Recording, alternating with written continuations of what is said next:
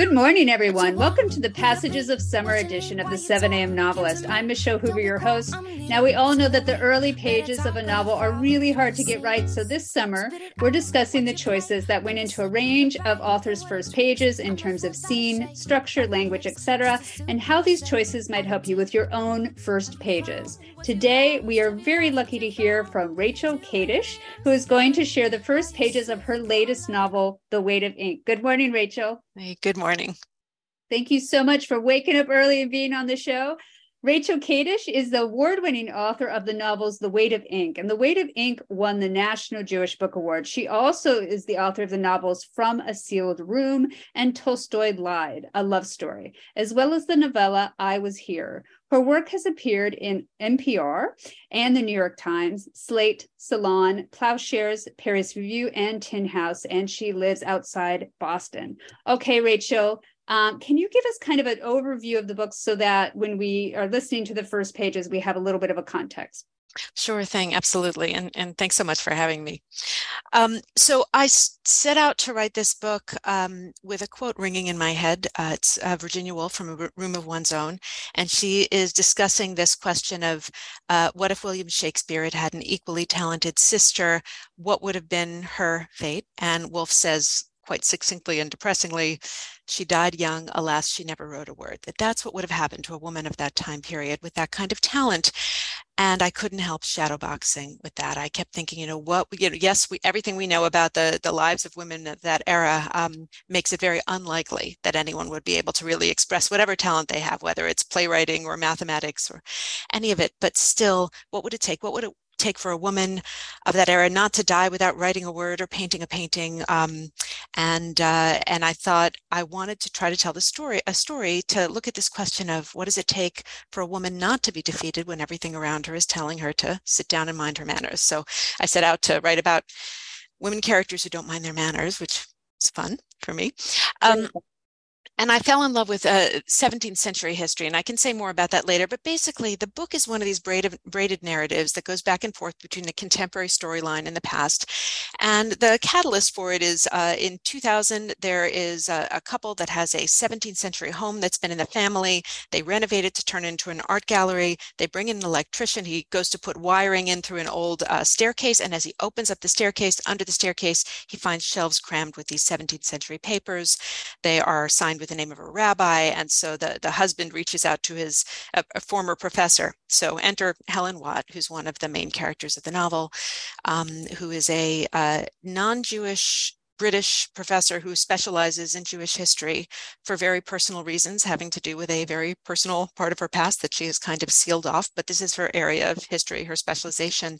And she's brought in to look at these 17th century papers and very quickly realizes that they upend everything she thought she knew about this period of Jewish history in London, and somewhat upending what she thought she knew about her own life. She is working in tandem with Erin Levy, who is a very arrogant American graduate student. And I had so much fun just watching them sort of productively hate each other on the page. That was a lot of fun to write. And then the other piece is who wrote these papers? And so the narrative keeps alternating back to the 17th century, to the story of Esther Velasquez, who is a part of this community of Portuguese Jewish refugees during the Inquisition who end up in Amsterdam, and then some of them end up in London. And of course, she is my character. I was thinking of, how do you not die without writing a word? She's an orphan. She's living in the household of a blind rabbi, and she ends up scribing for him. So she is sitting in a room with access to books and papers that women would not otherwise have access to. And the person in the room with her cannot see what she's actually reading and what she's actually writing. And she becomes fascinated by these questions that are really forbidden to ask. This is a time in Europe when people were literally ripped limb from limb for asking certain questions about God or the world or men and women. She comes up with a scheme to live a life of the mind. And so it's that back and forth between Helen and Esther and Erin that fascinated me. Mm-hmm. And one thing that I love that I'm hearing is that with the contemporary character's story, the stakes are both wider and societal. Like what she discovers changes Jewish history, I think is how you said it, but also personal. And I think you need both of them for the book to work. And I think sometimes authors go to one or the other, but they forget that that combination of both is really pivotal to make the story work.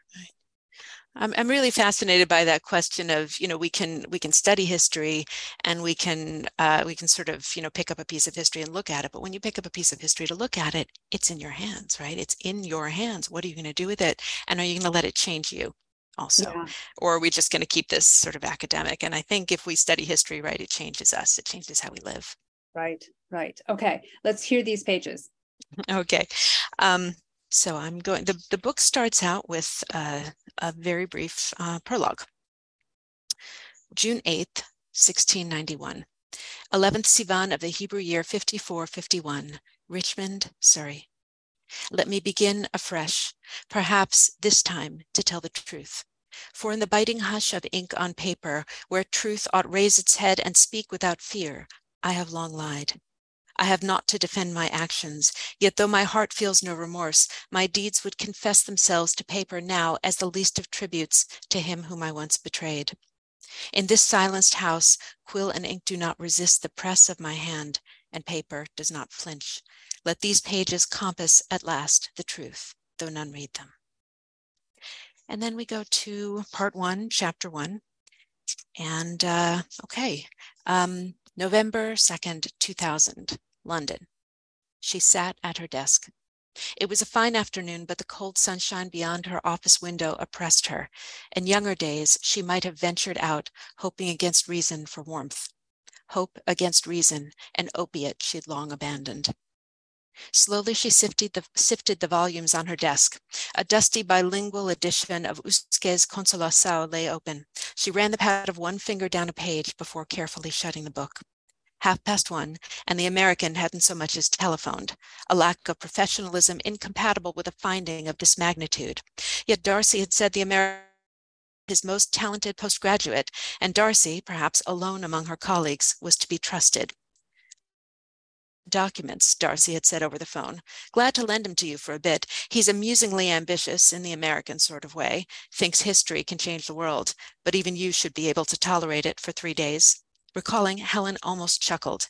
Even you. Good for Darcy. He evidently still thought Helen someone worth standing up to.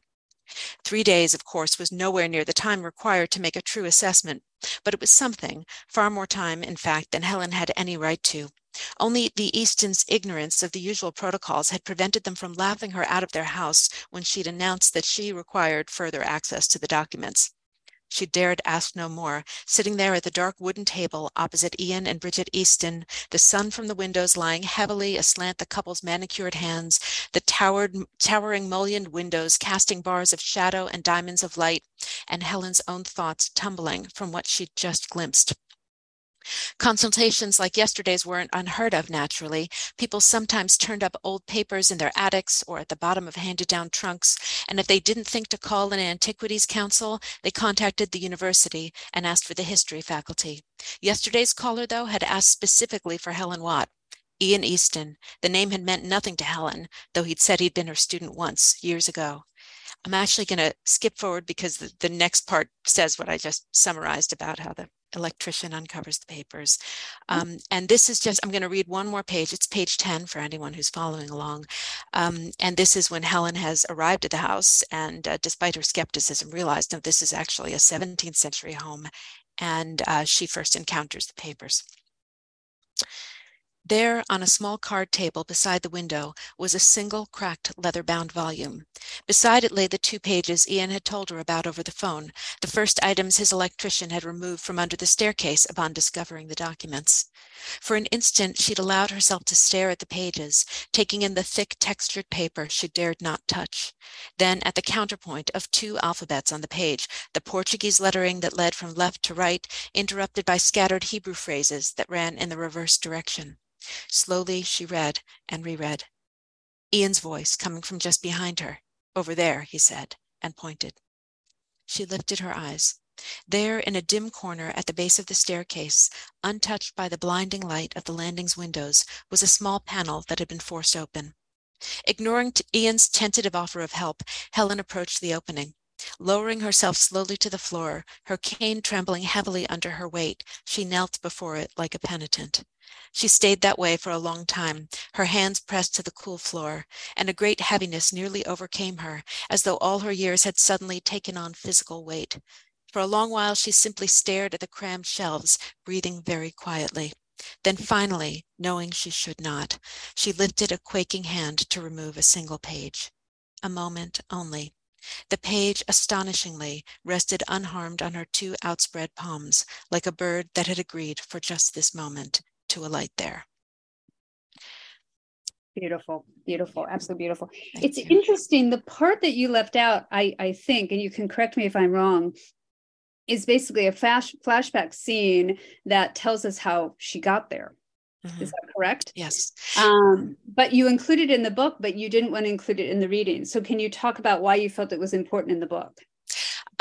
Well, I think to sort of establish, why she's there, what the 17th century, what the origin of the 17th century papers are. And actually, I shouldn't have skipped all of that. I just realized as I was reading to you, because in the section I read, you have no way to know that Helen has a significant hand tremor, and that's why she's not supposed to be handling these papers.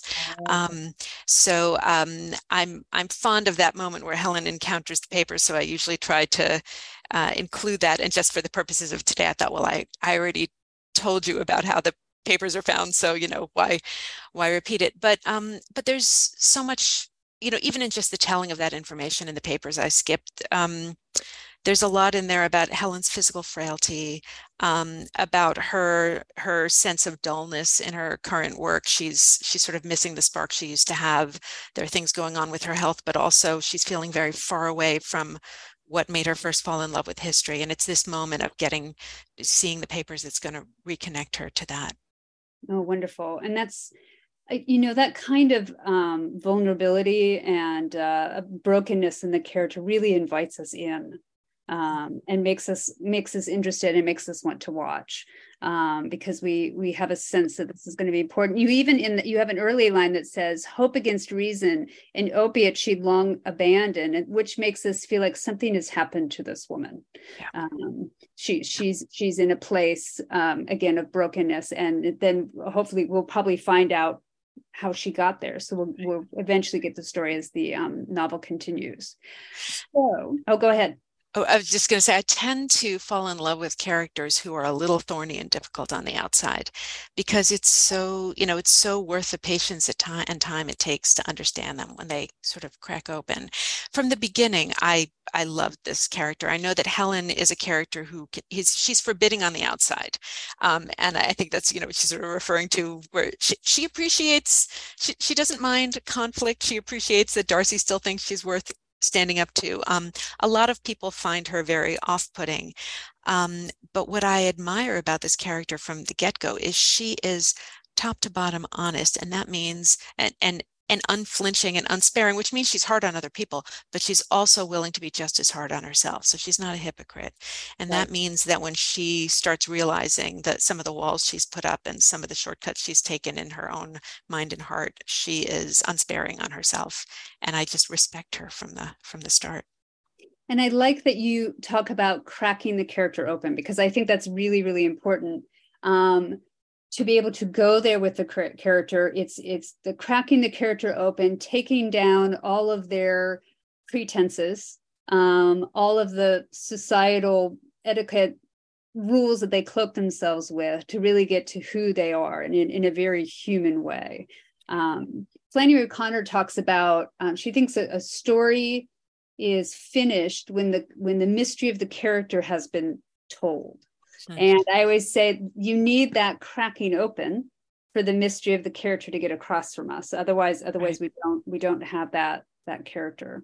Also, she's a bit of a rebel, which I like. I mean, if we're talking about women, needing to grab hold of, she is, the Eastons are ignorant of the usual protocols. So even though she doesn't dare to ask for more, she's already pushed a little bit. Mm-hmm. And then we get the comment from Darcy, who seems to admire her in a way. Even you should be able to tolerate, or at least knows her strength. And I love seeing that. So we're getting her character from many different angles. I think it works really well. Now, but you start with this prologue, though you don't name in a prologue, which is what I always advise people to do, to just include prologues, but not name them prologues, because I personally love prologues. So did you always start here with the novel? Yes, which is sort of astonishing because I always assume that the first, 10, 20 things I write are I'm going to end up throwing out. So I never expected this to stay. But I was very early on, I just started in with this voice, really having no idea even what the character's name was. This is Esther, but I didn't even know that then. And what did she have to say? I just felt like there was a character and she had something to confess. And it was something like, she knew she'd done wrong and she would do it all over again. And she wanted, just at the very least, even if no one ever read these pages, to explain herself on paper.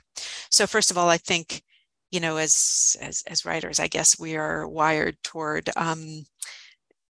understanding the value of just putting something on paper, to see the words, to see it exist. And so I'm imagining this woman who cannot confess to anyone what she's done, trying to put it on paper. And then, of course, that line, I improvise. I don't plan in advance. I've often wished I were a writer who plans in advance, because I feel like my life would just be so much more orderly, and I'd be able to predict when I finish things. And does any writer actually work that way? I can't. But I'm maybe particularly chaotic. Everything is improvised. There's no outline. I'm going back and forth between contemporary and 17th century storylines. Every time Helen and Aaron say, who could have written this? I'm thinking, yeah, who could have written that? Let's go to the 17th century and see. So it's all very improvised. And I was improvising this, and I had that line, the least of tributes to him whom I once betrayed. And I thought, oh, she's betrayed somebody. And she felt she had to, but what's that about? So to me, this was sort of a passage that led me, it sort of opened all these doors for me, and I didn't know if I was going to keep the passage, but then it ended up just feeling right, a chance to give a sample of the voice, to just let us feel enough of the weight of that 17th century language without fully immersing in it. But I ended up thinking a lot about how to bring the reader into the 17th century language, because it's daunting, and the 17th century world. And you don't know the history, and the history is complicated. And these are refugees, and where are they refugees from? And they're in England, but they're Portuguese, but they were in Amsterdam. How does this make it? There was so much that I ended up, as I wrote and moved forward into the narrative, realized that I didn't want to throw the reader into a 17th century chapter, full on 20 pages of 17th century at the start. I thought the reader it just might be too much. I thought it might be too much for me, as if I were the reader trying to get used to this 17th century vocabulary and not knowing what the history was and all of that. So if you actually look at the way the book is structured, and I stumbled into this, it's going to sound like I planned it, but I didn't. I stumbled into it. But it begins with this very short prologue, and then the chapters alternate. Odd number chapters are all contemporary, even numbers are all 17th century. Well, the chapters 2, 4, and 6, they're all 1 or 2 pages long. It's a letter. It's a scene of them crossing the English Channel. It's another letter. I did not go beyond 2 pages on 17th century material until chapter 8. So you keep sort of dipping a toe into the 17th century, getting a taste of the language, and then next you hear the rabbi's voice, and then next, you see Esther on the boat going to London. And so you have a chance to sort of get pulled in a little bit by the story, but without being overwhelmed. And in the meanwhile, in chapters 1, 3, 5, and 7, we're meeting Helen and Aaron. What are these papers? What are these about? What was going on in the 17th century? Hopefully, bit by bit, getting comfortable with that world and that language. I did at one point have to do one little information dump in the form of an email, which I just had to, where Aaron says to his sort of girlfriend, let me tell you why these papers are so interesting. Are you sitting down? Sit down. I'm going to be pompous for a minute and tell you the history. And you just have to learn the history, right?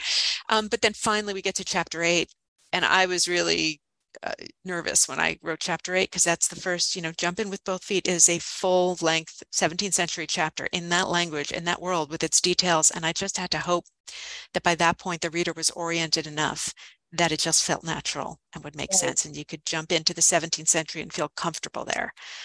Yeah. I think, I mean, that's wonderful. That's a wonderful way to structure it. And then just again, as you talked about it, just allowing us to put a toe in, and then we just, go deeper and deeper, and then we're enmeshed, and then we're interested. I think that voice is absolutely stunning.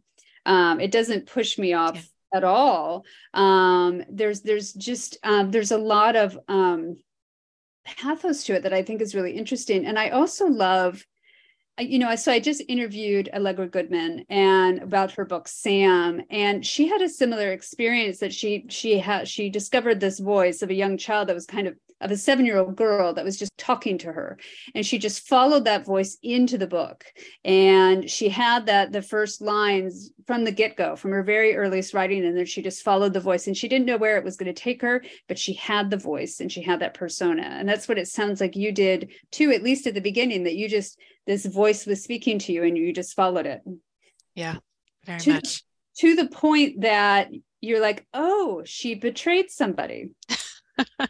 I think, and I think that's really significant. A lot of writers think that they need to pre-plan that, but your subconscious is oftentimes giving you material, if you're paying attention. So as you write, look back at what you've already done, and then you can just follow that and expand on that and deepen that. It seems like that was your experience here. Yeah. And I think that's a lot to do with why, I mean, I say, well, I mean, I can't outline. I don't want to outline because I'm sure that other people can do it in a way that's better. But for me, I think if I were to outline, I would start shutting doors. I would, if I hadn't thought in advance about the fact that she had betrayed someone, maybe it wouldn't occur to me to write that line, or if it occurred to me, I would say, oh no, that's a tangent. I can't follow that. And so even though, my writing process does feel a little chaotic, I don't mind that. I'm so curious about the characters, and I really feel like plot to me comes later. It's and I mean, don't get me wrong, plot is hugely important, especially with a book this long. I actually think that I sort of a tangent on my tangent, right? But I think that I learned to write plot from having kids, from reading all these books to them over the years, and you cannot have a boring book for a little kid. They're just not going to sit for it, right?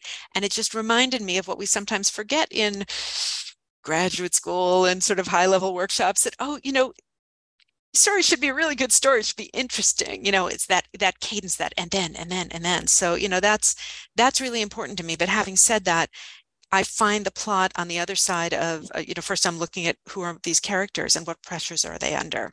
And you take, who's Helen? What pressure is she under? She's got a chairman she hates. She's near mandatory retirement.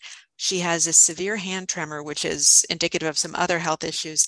And the one thing she wants to touch more than anything else, the history, the papers, she is literally barred from touching the papers because her hand tremor will destroy these fragile papers. Those are pressures. So what's she going to do? And it forces her into dependence on Aaron, and she can't stand that.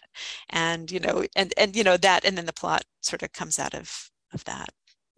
Great. I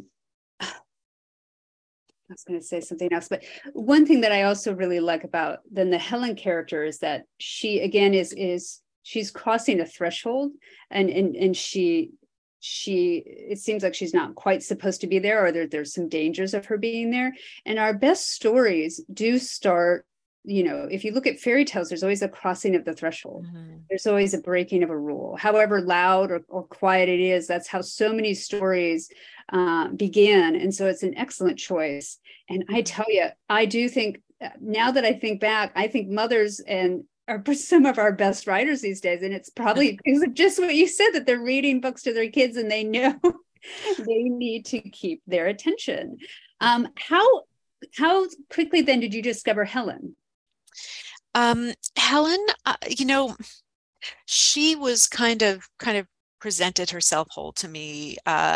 Also, Aaron took me a little longer, but Helen, because I think I grew up, so my mom was one of the sort of an early well, she was one of the pioneers. She's one of the people who did the lab work and the biology work that resulted in part in the fact that we have the Gardasil vaccine, the HPV vaccine, all of that. My mom went to medical school at a time when that was not a thing many women did. And she really had to, stand up for herself and kind of do battle for her space and all of this at a time where they didn't have words for, they didn't call it sexual harassment, and I grew up watching her and that generation of women to whom I think we owe an enormous debt really break barriers and seeing how tough you had to be and seeing how people on the outside who didn't necessarily know that toughness was required or where it came from might not get it in the beginning. So from the start, I just thought, I can imagine some of what Helen had to do as a woman of a certain age in academia. But one of the first lines I wrote was that line about, an opiate she'd long abandoned, hope against reason. And that got me curious about, again, it was an improvised line, but it got me curious, what kind of disappointments has she had in her life, but also the big mistake she's made, which is sealing herself off against further disappointment, sealing herself off against life in a lot of ways. Yeah, a lot of those lines that come out of us, and you're like, oh, wait a minute, something's happened to her that I can continue to explore and dive into to understand her character more. Yeah. Now, Aaron was a little, he comes in, I didn't read any of his material yet, but I have so much fun with him, but he's kind of arrogant. A lot of things have come easy to him. And for a while I had trouble looking for a way to like him, because usually what I find is that, I don't have to, we're looking for a way, I don't have to like everything about my characters. I don't have to like most things, but there has to be something I can love. And usually, this isn't, hard and fast rule, but often I find that what makes me fall in love with a character is the moment where I can see that they love something outside of themselves. It can be something tiny. It can be something maybe I don't even agree with, but it's something they would do anything to protect that one thing or that one person. And that's usually my in. Then I can work with them from there. And with Aaron, I was struggling with that until there was a passage, I'd have to go find it, but it's about how, he sort of, it's all these ex-girlfriends, and he's this very kind of smooth guy, sort of aced everything he ever did. But when he talked about history, his voice cracked. Like there was that one thing that would really get him, that he was willing to sort of be enthralled to. And I thought, I got to that line and I thought, okay, there'll be something here I can work with this guy. Because I think a lot of writers worry about, there's this whole debate about likable characters and likability. But I don't think what people reflect back on is, does the writer like their own character? And then how to discover that connection themselves, whether or not the reader is going to go for it or not. You can't always control that. But if you're interested, or if you feel yourself finding, again, that kind of crack in the character that lets us in. And so it sounds like it's his interest or love in history that cracks his own voice when he speaks of it. That's a wonderful trick. And I think also that's one of the things that I love about writing, is that it lets me love characters that I would have to keep at arm's length in real life. Because, some of them are very difficult people. But on the page, I can love them and walk all around them and see them from different angles. In real life, I might be more defended. Hopefully there's some crossover so that, I can be a more generous, capacious person on the page, and then I can encounter someone difficult in real life and think, oh, maybe this person's like Helen, and but that's one of the gifts, I think. Yes, writing makes you a better person. Okay, let's end with that. Because I think writing just makes you a better person. So everyone should be doing that. Okay, everyone, there you go. I need to get you back to your own writing desk so that you can become a better person. You can find our full schedule on our Substack page at 7amnovelist.substack.com. Subscribe there for updates. You can also find our full range of podcast episodes on that page, including episodes from our past 2 writing challenges. We did 2 enormously tiring and wonderful writing challenges with a lot of writers and a lot of ideas and things to learn from. So I do recommend looking back at previous episodes. I think it'll be very helpful for you. You can also find all of those episodes on any of your favorite podcast platforms. And if you like what we're doing, please follow, rate, and review our podcast, because that makes us look really cool. And then other people will want to listen. And that also helps our authors, which hopefully also helps you. Okay, one last question, Rachel. What advice would you give to authors about their own first pages? So there's something really wonderful that Joyce Carol Oates said in a class I had the good luck to take with her many years ago, and it has really helped me. She was talking to, it was a workshop, and she was talking to one of the other students in the group and telling that writer that they really needed to cut their first couple of paragraphs, that the story really started on, what was maybe page 2. But what she said was, think of those first paragraphs as scaffolding. You're building a building. You had to put up the scaffolding to build the building. You had to write those paragraphs to figure out where you were going. But if you don't tear down the scaffolding when you're done with the building, you have an ugly building. So you have to be willing to take it down. And even though I know I just said that I kept my first paragraph, but when I wrote it, I assumed it was scaffolding. And every first paragraph I ever write, I assume is scaffolding. And so it takes all the pressure off. You just assume it's going to go away later, but you write it so that you can move on, and don't overpressure it. Just write it and move on to other things. You'll figure it out later. Right. And that is true to other tangents that we take, and the hundreds and hundreds of other pages that we write that never make it in the book, that we need to write that material in order to get to the material that we have. But I think it's particularly significant for first pages and helpful. Wonderful. I think our writers are definitely going to be able to use that. So thank you very much for spending your time. Thank you, everyone, for joining us. Thank you. And Rachel, I know you're working on revisions for your most latest novel, so good luck with that. Thank you so much. And thanks for having me. This was really fun.